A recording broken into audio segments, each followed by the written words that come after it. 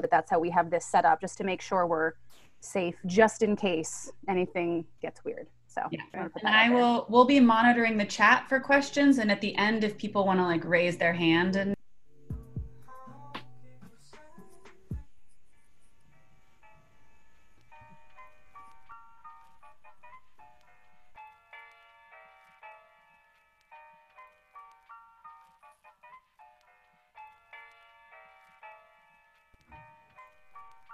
hello, welcome everyone. We are going to get started in just a few minutes as more people come in from the waiting room, but thank you so much for being here with us today.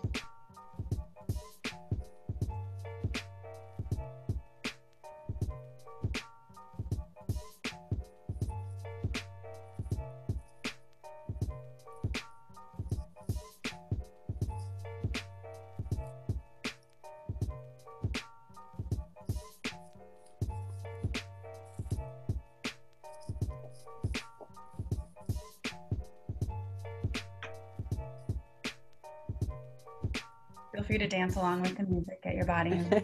That's like doing a party. Just wanted to say welcome back. I see some faces who joined us for our workshop this morning. So thank you, one, for coming back, and two, for waiting with us. We really appreciate it.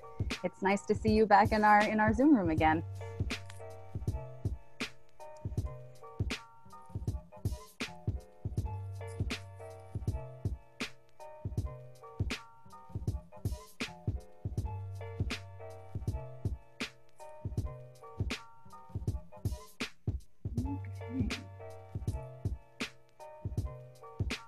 Lots of familiar faces, people I happen to be related to by blood.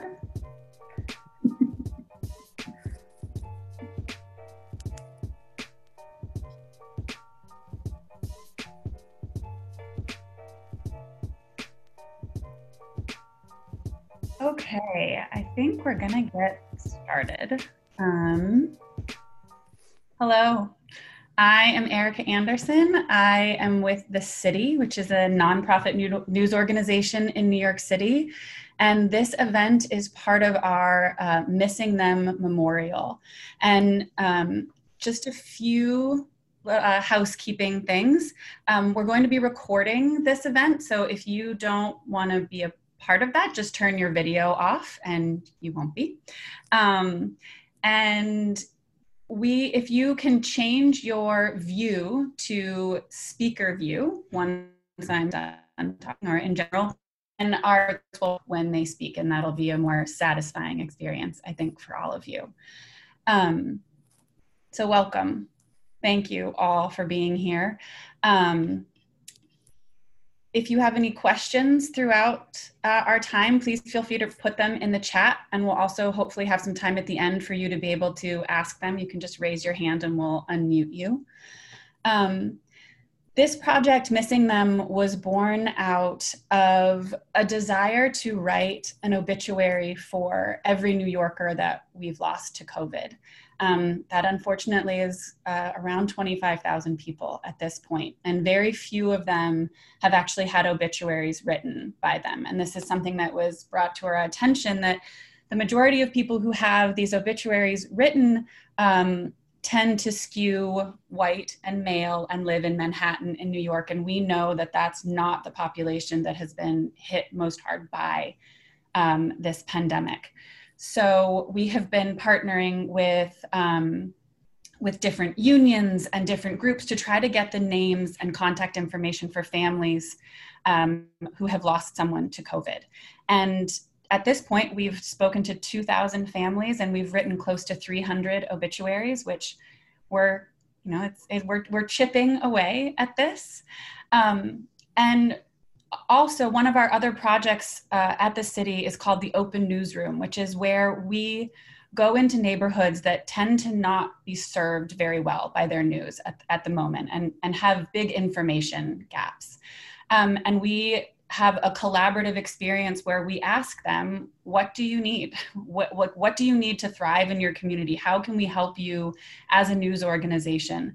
And then during the pandemic, when our meetings went online, we heard along with wanting help with jobs and staying in their apartment and access to food, that one of the things people were having a really hard time with was figuring out how to grieve and how to mourn for their loved ones and for their city. And part of when we lose our sort of typical rituals around this stuff, it's very hard for us to process the emotions, and we get sort of stuck. So that is where this project was born out of. And later today, we have a sharing from families who have lost people to COVID from 4 to 7 today.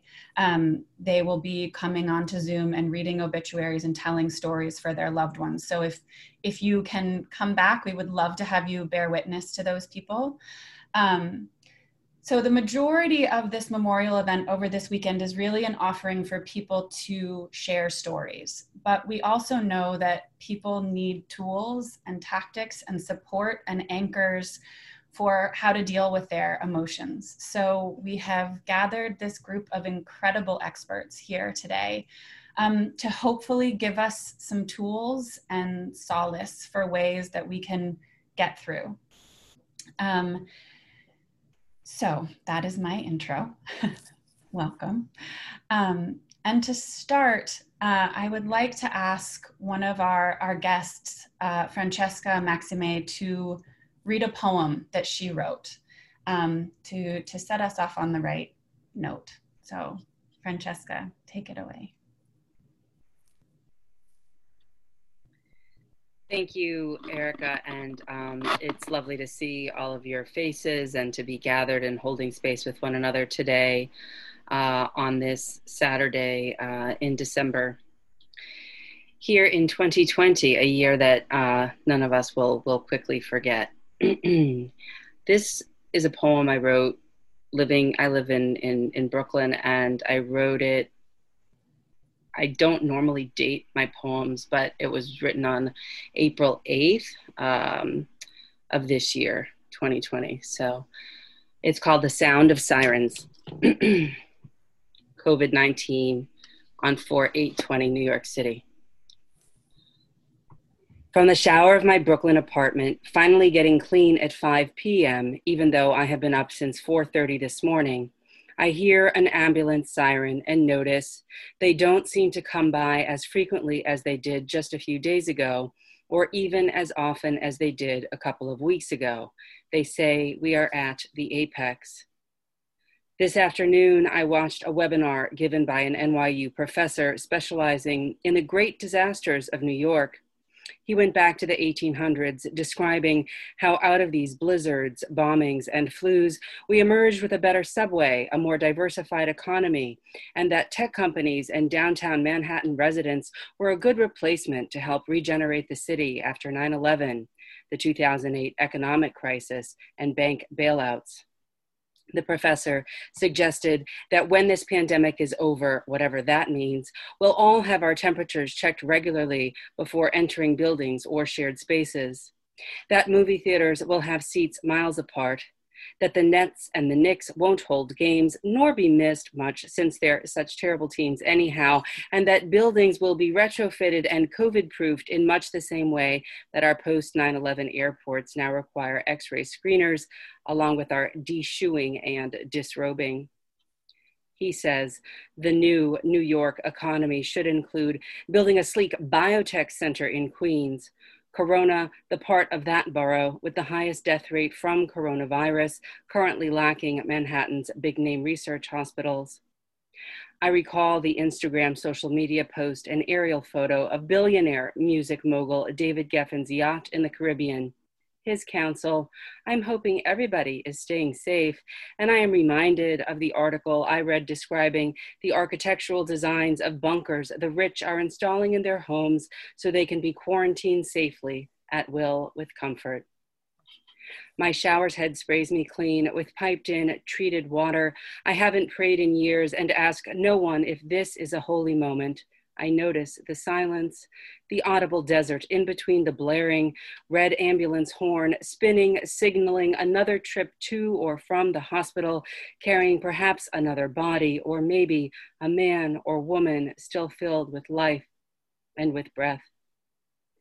The news reports clearly tally their ages, but not their races. We know they're bus and cab drivers, MTA workers, grocery store clerks, restaurant delivery men, Black and brown. The newspaper photo of the woman cleaning the subway without mask or glove lingers in my mind, as do the other photos of the third grade teacher from Brownsville and the greeter, Miss Janice, at the Brooklyn YMCA. Taking a walk in Prospect Park through my mask, I say hello to the man and women without them, cleaning up trash identified as Parks and Rec staff by their green boiler suits. He replies, "How you doing?" as I pass by, my first time out of the house in 3 weeks. Unlike some shower heads with long and pointy nozzles or removable handheld controls, mine is plain silver with a wide, flat head, reminding me on this first day of Passover of the photos of those I had seen in the chambers of Auschwitz, once spewing either water or gas, or perhaps both. On this day, I wonder if the sounds of the trains shuttling to and from Dachau and Buchenwald were as loud and frequent as these Brooklyn sirens, or if the trains were more muffled, muted, silent, as the people they passed by were, as my apartment building is now. Another ambulance blares by, whee-yoo, whee-yoo, whee-yoo.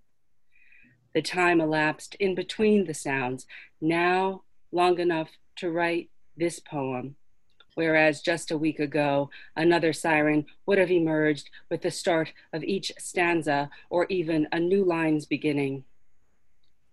Cleansing myself so late in the day, I ponder why I even bothered. Is it better late than never? Can I start my day over again, fresh now? If I feel clean, will I gain motivation? I look at the shower head, dripping flat and cold. I wonder, what is the cost of the silence between the sirens?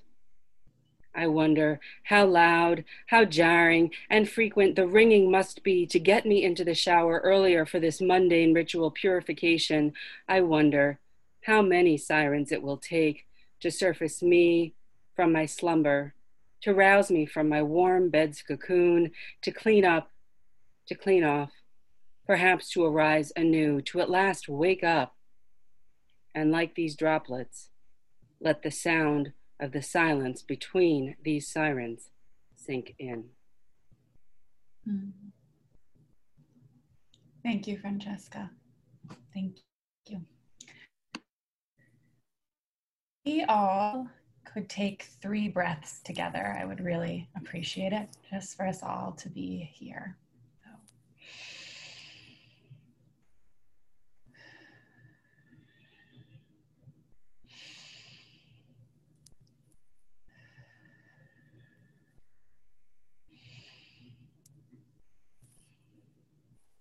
Thank you.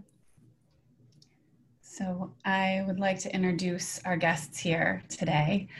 First, we have Francesca Maxime. She is a somatic psychotherapist, a trauma healing practitioner, an award-winning poet, as we all have heard, an embodied anti-racism educator, and a former television news anchor based in Brooklyn. She works with adults, couples, groups, and organizations online in the US and worldwide to help support well-being. She also hosts the Rerooted podcast on Ram Dass's Be Here Now network, focusing on social justice, mindfulness, and the creative arts. And we've posted her bio in the chat along with links to her work and to her website. We will post those again. Next, we have Dr. Julie Caldwell. She's a psychologist, an author, and founder of the Evolutionary Power Institute. Julie pivoted from a traditional psychodynamic framework to one that now focuses on translating the wisdom of the body. She believes that relationships are our best teachers, and with that in mind, coaches many couples leads a variety of groups, and supports individuals in their transformation through the impact of life crises. She has written 3 books, including her just published The Inner Map, Navigating Your Emotions to Create the World You Want. She lives in Boulder, Colorado, my hometown, with her wife of 32 years and their 2 canine Americans. And last, Reverend Dr. Willard Ashley is a pastor. Get ready for this, folks, okay? Pastor, psychoanalyst, professor, president, board member, CEO, consultant, coach, and racial justice advocate. He has found more ways to help his community that can be found: one-on-one counseling, webinars, consultations, coaching, and supervision. Willard is the founder and senior pastor of the Abundant Joy Community Church in Jersey City. He served as a pastor for 38 years at 4 congregations. He's a board member at Andover Newton Seminary at Yale Divinity School and a board member and faculty of the New Jersey Institute for the Training of Psychoanalysts. He is a New Jersey state certified and nationally certified psychoanalyst and has published numerous books. His latest is New Rules for Radicals, TNT for Faith-Based Leaders. Ashley, in 2012, Willard was granted tenure and appointed by President Greg Mast as the first African-American dean of the seminary in the 200-plus year history of the New Brunswick Theology Seminary. And he retired this year in July to have more time to talk to people like us. Woo-hoo. So thank you all for being here so much. And I just wanted to take a quick moment to remind us of who might be here in the audience today who are tuning in. These are people who have lost loved ones, who've cared for people who were sick, those who've been sick themselves, people who've been isolated from any kind of touch or care for months, people who've had their tools for mental health taken away, people who are struggling to stay connected. I've heard many say they feel like they are floating away and are paralyzed, and those that are experiencing numbness from too much caring. We have people who've lost their jobs and their homes and are raising kids without all the tools that they normally do. Some are angry at our political system and the response to this pandemic, and who still continue to show up to events like this. And I am just in awe of all of you that are here, and I'm so grateful that you've chosen to spend your time here with us. So to begin, I'm going to unspotlight myself so you can see our speakers as they speak. Willard and Julie and Francesca, we keep hearing that we are in an unprecedented time, and so many of us are struggling to feel any kind of normalcy. Can you talk about what you're seeing right now with the people who come to visit you? And I think for a lot of us, we don't know what a normal response would be to this time that we're living through. I saw a t-shirt yesterday that said, I long for precedented times. So, right, that word unprecedented. What I see is kind of this deer in the headlights thing. And early in this, I noticed in my feed was a lot of breathe and move and like actually trying to get centered and calm, which is all great. What I never did post, but I would just invite anybody here to do, would be actually a little bit more like this, like a freak out, like freak out. Like there's a whole thing, I won't do it right now. It's hard on Zoom, especially I'm connected, to just get up and run around the room and freak out. So that what I see is people very frozen and trying to orient and see what is the response? What do I do? So that's mostly what I see is people kind of hunkered down in our bodies. I think even Zoom kind of pulls for that, like, okay, like sitting versus it's okay to move and it's okay to breathe. And it might even be okay to feel and feel better. Thank you. Francesca? Thank you, Julie. Yeah, I certainly can echo what you just said by the wisdom in the body, which is that there is often a survival response around how we manage stress. And to your point, this is an unprecedented sort of conflagration of events that in many ways was, from a mindfulness or Buddhist lens, that I often see things through, subject to causes and conditions through time. Insofar as that we've arrived here from somewhere. However, we haven't always paid a lot of attention to that, or some segments of the population haven't always paid a lot of attention to that. And as such, in our bodies, we have a certain degree of wisdom, and we have a certain degree of our own unique way of learning how to manage and adapt to the moment. And I think that what you just described is that sort of frozen state. We call it a dorsal vagal somatic response. And it's sort of that shutdown state where we sort of is the base level from evolutionary, physiology, that animals, when they're responding to life threat, just shut down. They defecate, they just sort of go into slumber, they just sort of kind of check out. So I just want to just honor that if that's happening for you, that it's actually perfectly 100% beautifully organized in your mammalian system, that this is our origin, story here. Yeah. And that from that place, when we bring awareness to that, then we can start to have some compassion there and say, oh, this isn't something wrong with me. This isn't something bad. It's not like I should be making sourdough and doing online yoga classes 5 times a day. It's just that, there's a lot here with the grief or with the uncertainty or whatever. And this is how my body is just managing day to day. And that's a beautiful thing. And the more compassion and the more awareness that I can bring to that situation, and the more understanding, really, because it's impersonal in some ways, in much the same way that COVID is both very personal and also entirely impersonal. It's very strange, right? That we can begin to sort of work with that, I think. So a lot of the folks that I see, to your point, Erica, to your question, are in that place of sort of freeze or shut down. And then we just work to do some of the things that Julie mentioned to kind of allow ourselves to realize that we're in the present moment and that we're still here. Parts of us may be, needing to kind of pull away a little bit or dissociate a little bit, but that we are here breathing. Thank you. And Willard, I'm wondering, if you can talk to us a little bit about when people come to see you, or rather you show up on Zoom to see them, what are they coming with? What are they asking from you? What is their story and the help that they are asking for, if they know how to ask for help? Sure. Well, first I want to say thank you for hosting this. Thank you, Erica, and thank you to the city for making this available to people. It's so needed, so necessary. So thank you for that. And I was amazed, that I shared with you before, your sense of being a community organizer and going out and interviewing 2,000 people and doing what you've done. So the person that, the radical in me said, yay, thank you. The pastoral care person, the caregiver, says that people have come into the office, and exactly what my two colleagues have said, I might say it a little differently, but they've come in and they often ask, so is this normal?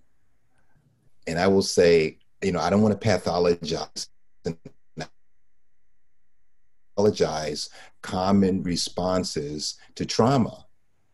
And so I take after the words of my late mentor, Dr. Phyllis Harrison Ross, who's considered the mother of Black psychiatry.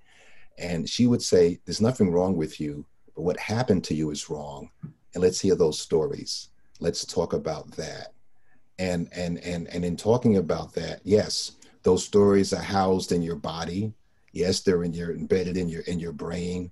But let's get some movement. Let's say, as you're telling the story. And so one of the things that hooked me, quote unquote, into psychoanalysis and psychotherapy was Alexander Lowen, who did something called bioenergetics. And his whole piece was around basically your body tells a story that oftentimes we don't recognize in our quote unquote talk therapy modality. So I try to get people, if they're able, to move their body and to normalize, as others have said, the experiences that they're going through, and that they're, this is common. I won't say it's normal per se, because I always say, what's normal? But this is a common experience. If you interview X amount of people, you will find that they're going through the same thing. It's sad, and my heart goes out to the people who have lost someone.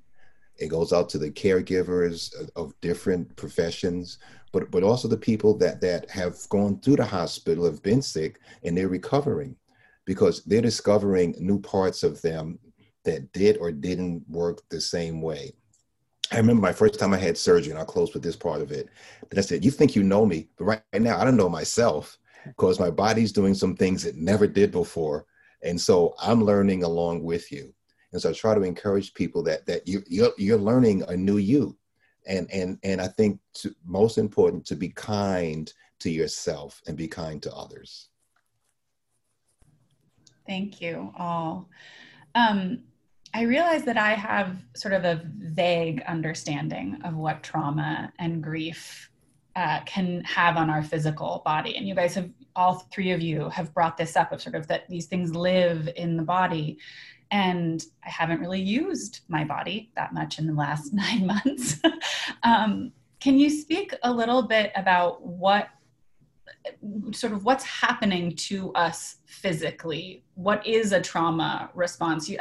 Francesca, you mentioned this, and Julie both, this sort of shutdown, but can you talk about the sort of mind-body connection that happens with trauma?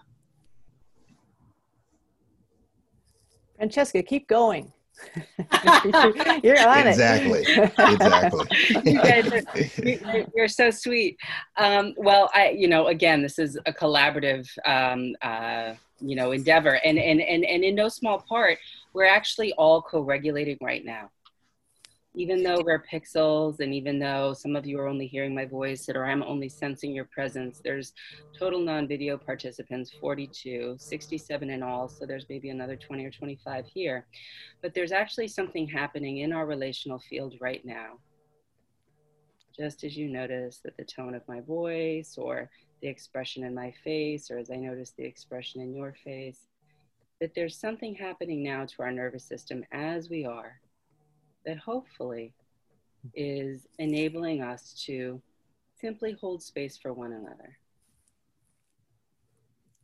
Simply be able to create a sense of, in this moment in time, in this field with one another,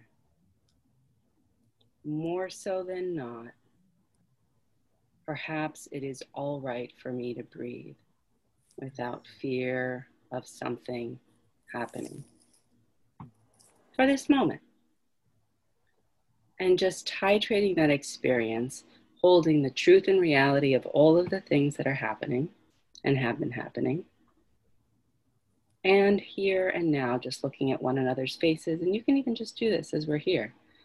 As I'm looking into Erica's eyes, and Linda's eyes, and Claire's eyes, and Judy's eyes. I'm just sort of taking in Daryl and Gloria and Melissa, Sherry and Sylvia, Leslie, Jennifer. Just notice that there is a way to bring ourselves into a moment of presence that doesn't always just have to be a traumatic response. Now, trauma, in my little shorthand definition, has often been too much, too fast, too soon. So it's the surprise, the betrayal, the unexpected, the uncertainty, and how we may be sort of in a place where there's something that we might want to do that gets aborted because to do it at that moment would have been deadly.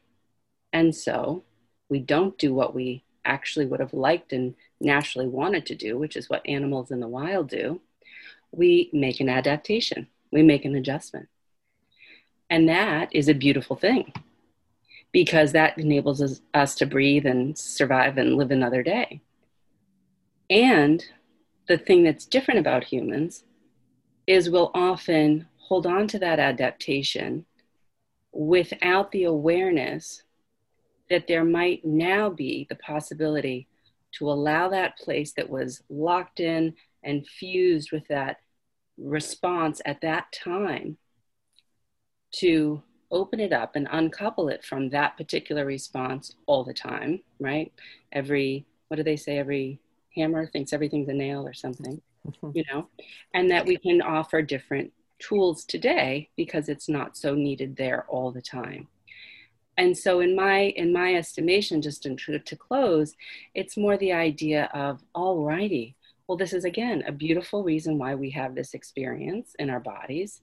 It's because something happened that, as you said so beautifully, Dr. Ashley, that, you know, it's not what happened to you that was, you know, there's nothing wrong with you. It's that what's wrong is what happened to you. And let's kind of get into that. And as we can kind of go into that, like we can then start to work with how that lives in the body, and then allowing the body today to do what it otherwise couldn't have done then, and that now is safe to do. So beautiful. So beautiful. I just love your voice. I want to add in a simple way that I think about basically walking through the world is that much of the time we're in what I think of as creative brain, this open, expanded state. It's a beautiful day. Our bodies are in a relaxed state. And then because reactive brain is there, it's part of our whole setup, our brain structure is to be constantly scanning for threat. Yay, it worked. We're all here today because our brains worked. And that's a great thing, except that for many of us, we don't even know that we're in reactive brain. Like we don't know that's a thing that's happening. It kind of hijacked our whole nervous system. So being even able to tell the difference between reactive brain and creative brain, and have some sense in you that that adrenalized kind of cortisol-ized response, that every time you hear that siren, we don't know at this, right? You're hearing the siren, your whole body is going into this place of, oh God, this is a potential threat, because it is. And that is smart and wise of your body, but it does mean that it's going to take time for you to metabolize that, to actually move that through your physiology. I mean, just knowing that little bit. Some days something happens, my body feels triggered, and I'm like, oh God, it's going to take me 15 to 30 minutes to metabolize adrenaline.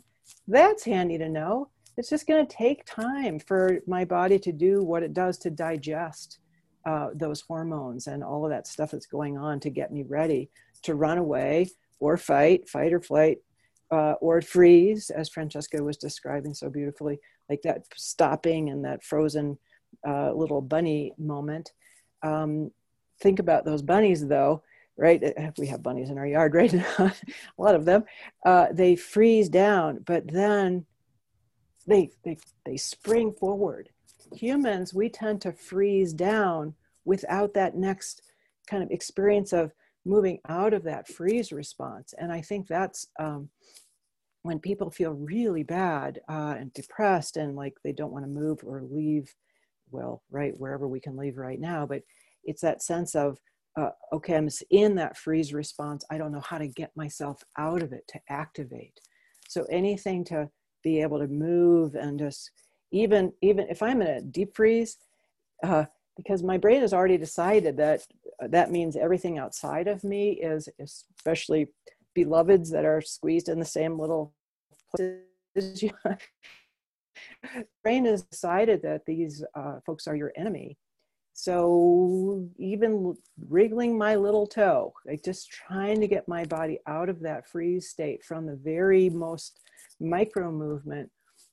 And then if I can start to move my body more, if I can finally do something, some major shaking is a great thing to do. Shake it, to put on that dance music and let yourself really rip it, like all of those things to interrupt that and then to help your body move.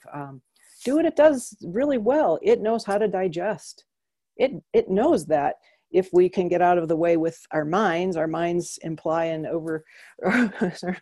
overwhelm our bodies so much. But our bodies, when left, they know if we can follow the natural impulses, they know how to digest this and process it so that we can move back to that expanded state that is really our natural given state of joy. Eventually coming back out, it's like the clouds leave, you can see the sun that's been there all along. that's how we come in. And so it's there still. We just need to know to go for it, to look for it. Thank you, Julie. I just add to this is a great tag team. So I thank both of you. We have an 11-pound 4-year-old Shih Tzu, and when something startles her, she shakes, and then she's okay. And we can always tell, like, we missed what started it. We know something because she'll shake it off, and then after she shakes it off, she's back to being loving and joyful and happy. However, to muddy the water a little bit, the people that I see on a regular basis are Black, Indigenous people of color.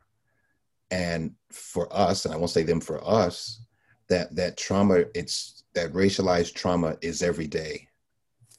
And I found myself doing workshops, being more transparent than my psychoanalytic training would have me to be. Because in connecting with other people, I've said it sheepishly in the beginning of the pandemic, and I say it much more boldly now. Not because of my age, not because of any pre-existing conditions, but because of the society in which we live in right now, the racially charged society in which we live in right now. When I leave my home and I come back in one piece, I'm ecstatic. And I have all those letters after my name, as you pointed out, and books and stuff. And I can have on this suit or my jogging suit. It doesn't matter.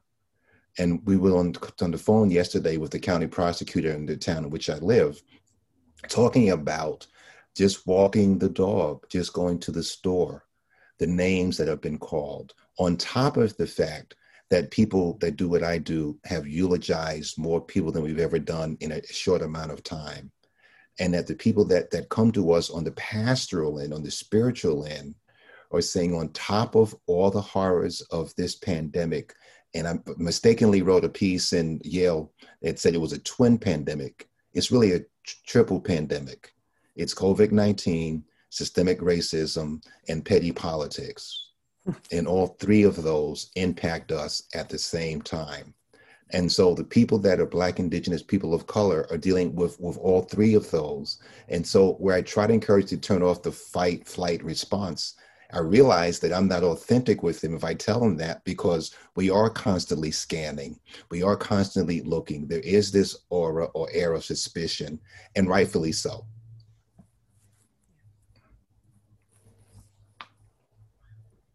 Thank you so much.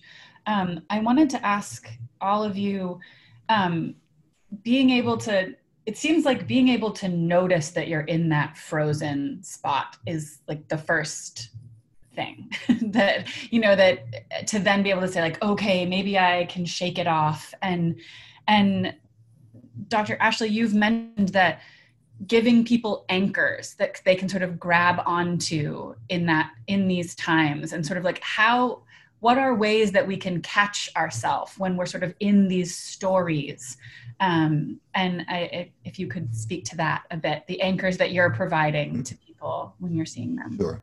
So Dr. Kenneth Hardy, who's an expert on racialized trauma, but also is a very good psychologist, had brought to our attention that, well, I've always known that stories have power. That part I knew as the preacher, but the kind of stories that we found that were helpful are stories of survival, stories of suffering, stories of searching, if you will, stories of strength and building upon the strengths.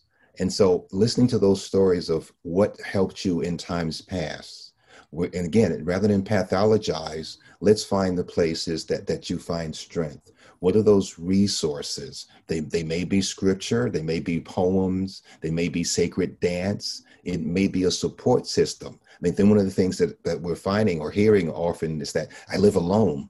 And so it's great for you because you have a family and a dog and everything, but I live by myself. And I'm not an introvert like you are, I'm an extrovert person. So people say, so living alone by myself is hell for me. And so we try to find creative ways that people can connect. And no, Zoom isn't perfect, but it does allow, as others have said, some sense of connection, some sense of being, I can be in your space. One of the things that I think as a therapist has been helpful, at least for me, is I get to enter your home now. You know, otherwise you come into my office and I get to, wow, I get to see your books. I get to see, you know, the Zoom bombing from the family members or the cat or the dog or the hamster or whatever.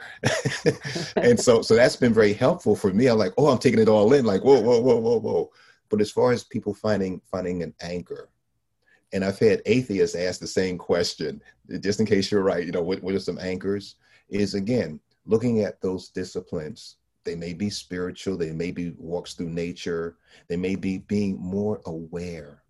I've heard that so many times, people saying, I'm more aware of my surroundings in my own home, as though I found something new that I didn't know. I didn't realize that this spider web was there, or this cobweb was there, or that this book was turned upside down, because I have a new awareness.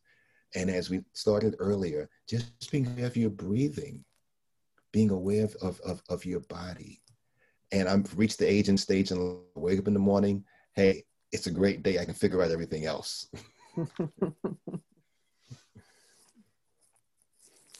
I want to just kind of support what Francesca did earlier, where you were looking in our eyes, you were talking to us, we were breathing together. So a big discovery for me of this whole Zoom experience has been, it actually matters. So yes, it's nice to have people in 3D. I just want to be really clear about that. Really like bodies. And doing this, seeing you all matters to me, that I can have these times of connection. Especially laughing has been this whole new experience of, oh, and I can laugh with people, that really helps my whole body shift. So in terms of anchoring, to support any kind of actual connection, be it a Shih Tzu, be it nobody else in your apartment but you, except that we are here.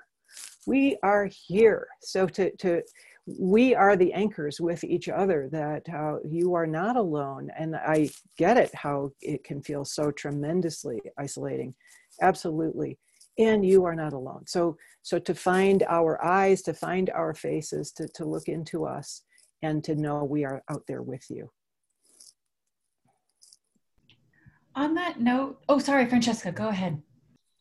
Well, I just wanted to, again, like the tag team or whatnot, just echo what Julie said, but also what Dr. Ashley said earlier too. I guess, I don't know who's Dr. Julie, Dr. is that two things. One, we're here, and normalizing that we're really just in a state of collective grief often. And so normalizing that, and that mourning is an active process and grief is an active process when done well. And I say well in the sense of when allowed to actually flourish and unfold. I don't mean that there's a right way to do it. I mean that allowing it to unfold and allowing a part of us that feels grounded and connected and is still breathing to be with the part of us that is grieving the loss of a loved one, is grieving the fact that perhaps we are a long COVID hauler and we have a shortened sense of breath or don't feel physically well as we did before. And that both are true. It is not, I'm either this or that. It is that I am in this process of recognizing how today is different from 6 months ago, and how I'm able to kind of recognize what is available to me here, and also hold space with compassion for what is not available to me here that was available to me prior. And that I may have a feeling about that. It may be a longing. It may be a disappointment. It may be a sadness or a betrayal, and to make space for that also. And I also wanted to just mention what Willard was saying is I often see a lot of, clients that have been marginalized by structural inequity and racism and dynamics that, are across the board from cishet. What does Bell Hooks call it? The imperialist, colonialist, cisgendered, heterosexual patriarchy or something like that. Anyway, that whole thing of, I am only here because you're there. And I need to maintain here or as close to here as I can get, which means that I need you to be here. that we're all breathing this. It's carbon monoxide. We don't realize that we are because it's been normalized. That's what Dr. Hardy talks about. We think we're just sort of like in this life, liberty, and pursuit of happiness, sort of idea. But when we look a little more deeply, it's like the water in Flint. It's not the same over there as it is in Poland Springs, right? So the idea that you wake up with, I believe the word you used was suspicion, Dr. Willard. I mean, I've given the last, I'd say 5 years, maybe, to sort of unpacking this. I'm a Haitian Dominican, Italian American woman with light-skinned or white racial advantage, and grew up with an Italian family and not so much with my, Caribbean family.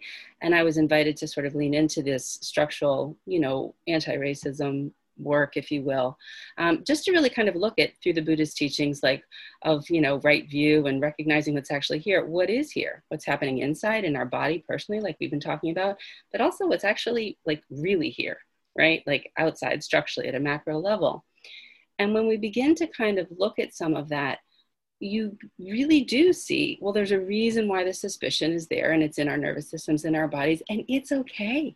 It's okay that it would be there for centuries of actually, if you're in a Black or brown body, not being humanized and actually being devalued. And when you learn certain things you're not allowed to testify against a white person if you're Black in a court of law, like that, the law was set up that way. And so to think about, legal fairness now, I don't know if I really believe in that. Vaccinations, of course, I do think they're okay. We've talked about the woman who is a Black female physician who developed the vaccine, which is wonderful. And, I think that that's amazing, but that there's a history there. So that suspicion is of using Black and brown bodies for gynecological experiments and other random, awful, dehumanizing things. So I just want to bring in a structural awareness to the fact that what we're experiencing now is intergenerational,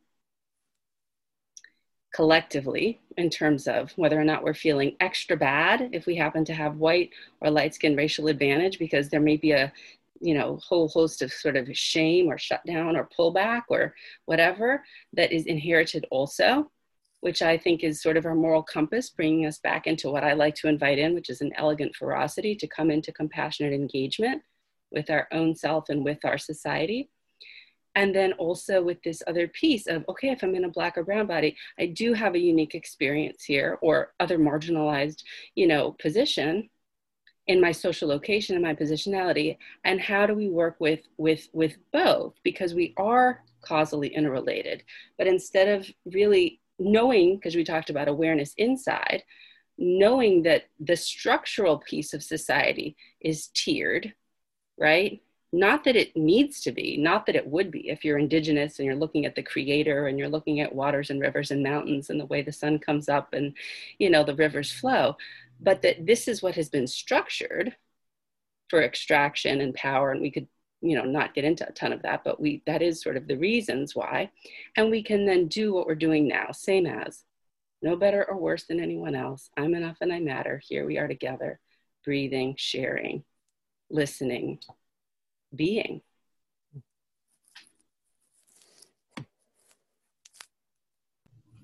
Thank you for that and for the work that you're doing.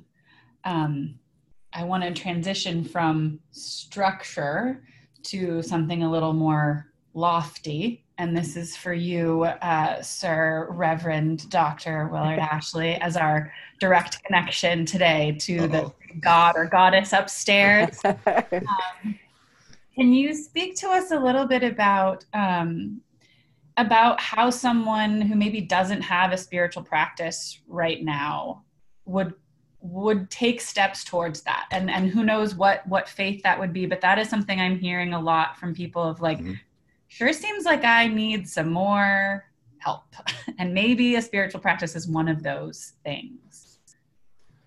Whether you have a spiritual practice or not, whether it's secular approach or spiritual approach, at the end of the day, each of us needs some sense of hope.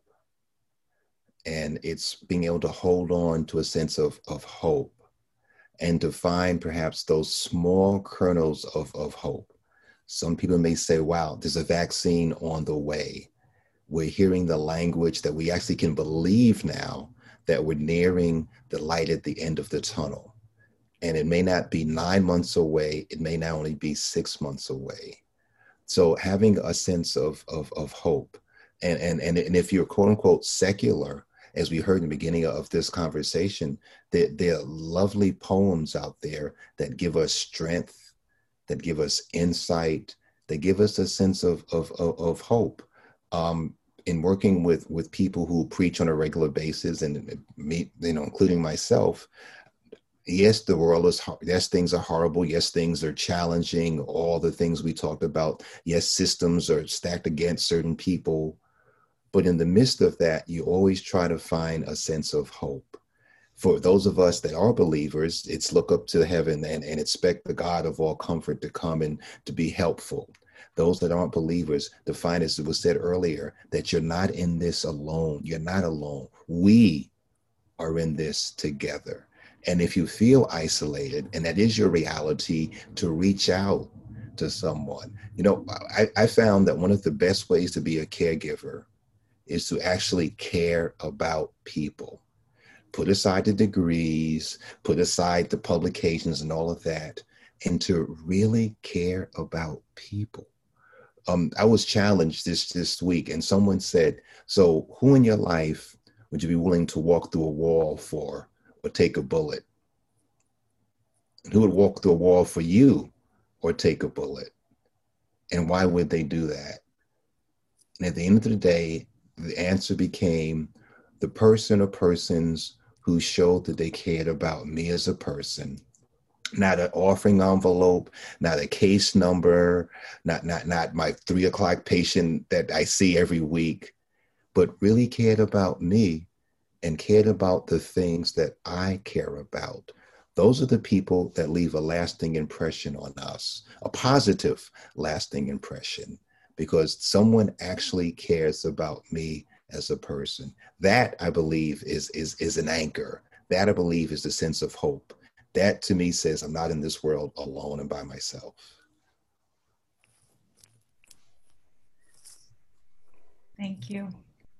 And I love this idea of hope, because we can so easily get lost in what is not hopeful. The list goes on, and we've talked about sort of getting stuck in those stories. So I think for my final question, I'd love to know from you three, what is it that's giving you hope right now? What are you seeing in the people you're seeing in the world, in your community, in yourself? Where is your hope coming from, if you have it?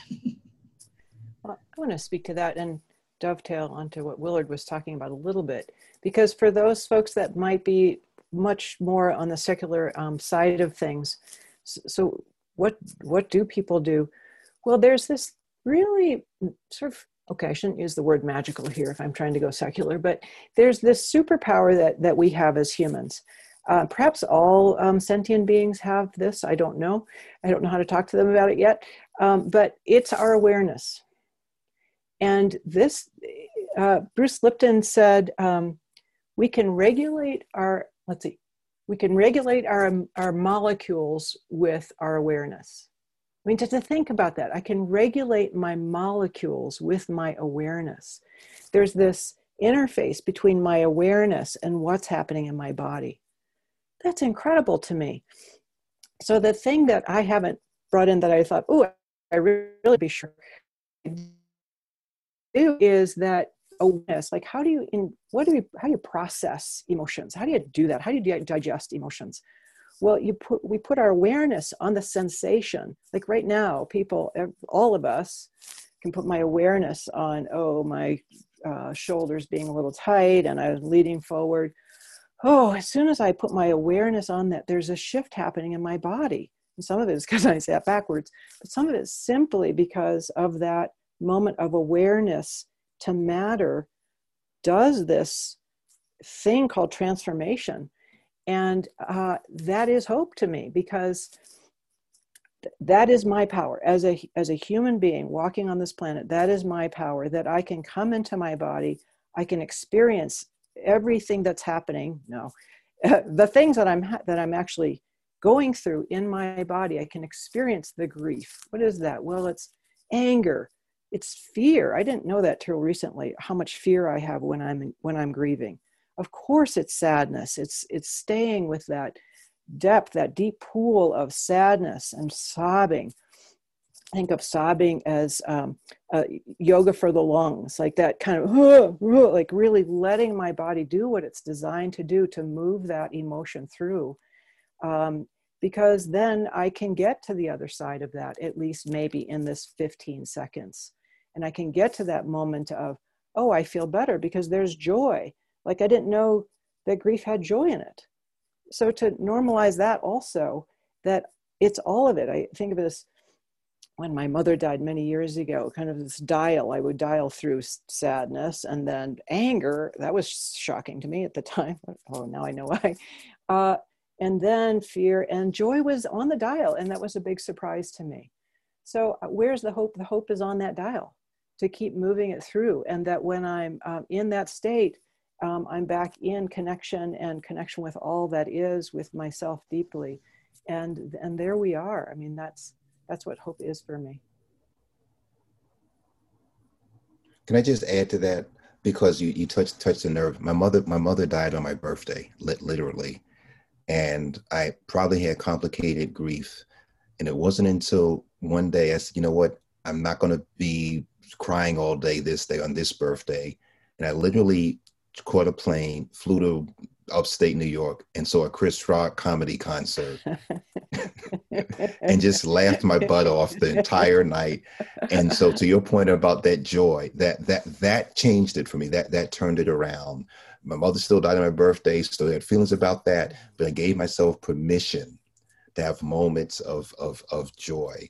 And so for me, the hope in the midst of all of this is to find those moments of joy and to recognize and to see that, again, they're not alone. And there's a flurry of activity of people that are trying to get well, so to speak, and feel better and to change this world and not just be apathetic and indifferent, to say, you know what, this is messed up. This pandemic highlighted some things I thought, now it's front and center. And I'm not going to be frozen. I want to do something about it. That gives me a sense of hope. Yeah, I guess those are both beautiful, beautiful contributions and reflection. Thank you. And I appreciate the balancing or the integration or the allowing really of joyful, space and response also, because again, it's not binary. We talk a lot about non-binary when it comes to, sexual orientation and sort of, gender identification and things like that. But really, like most things are really not that binary. They're kind of on a continuum. And my orientation in terms of, sort of spiritual practices is sort of this idea of faith, that it's for me, hope is something that I tend to associate personally with, like trying to have there be a different outcome at some other point that's like more palatable than the current environment. Whereas faith for me is something that has a little bit more like constancy, or a little bit more, I don't know, it's kind of not as sexy, but it's also a little bit more just like, for me, feels a little more reliable, kind of like an old tractor or something, where to have faith in that something new emerges.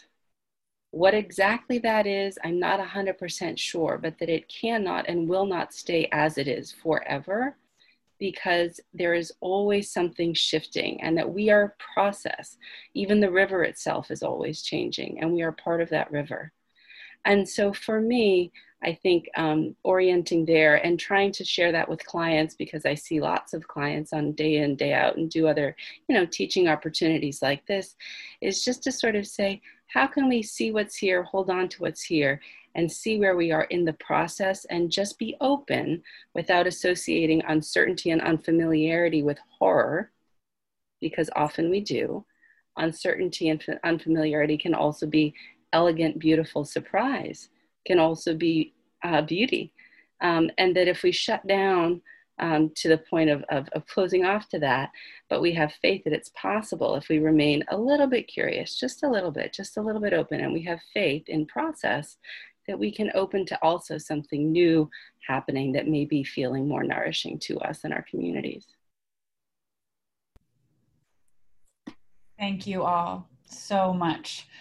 We are going to wrap up here in just a minute or so. I will make sure that links to all of your websites and your work will go in the chat, as well as other resources that we have gathered, mental and spiritual health resources, to share with you all. Those resources and this video will be sent to you in an email. For those of you who are here now, we have all of your emails because you registered. That might take a couple of days, but it will come to you. And last, I would like to invite you to our next session. So from this roundtable with these amazing guests, we are moving into the next event, which is an opportunity for you all to share and to connect in smaller groups. Maybe something that came up for you during this roundtable. These conversations will be guided by a facilitator, and we'll guide you in those groups through a series of questions to spark discussion. So feel free to share as much or as little as you like.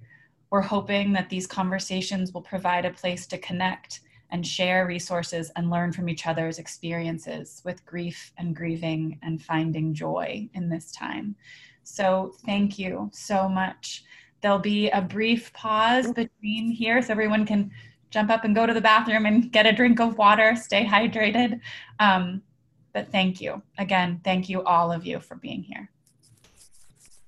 Thank you so much. Blessings, New York City and beyond.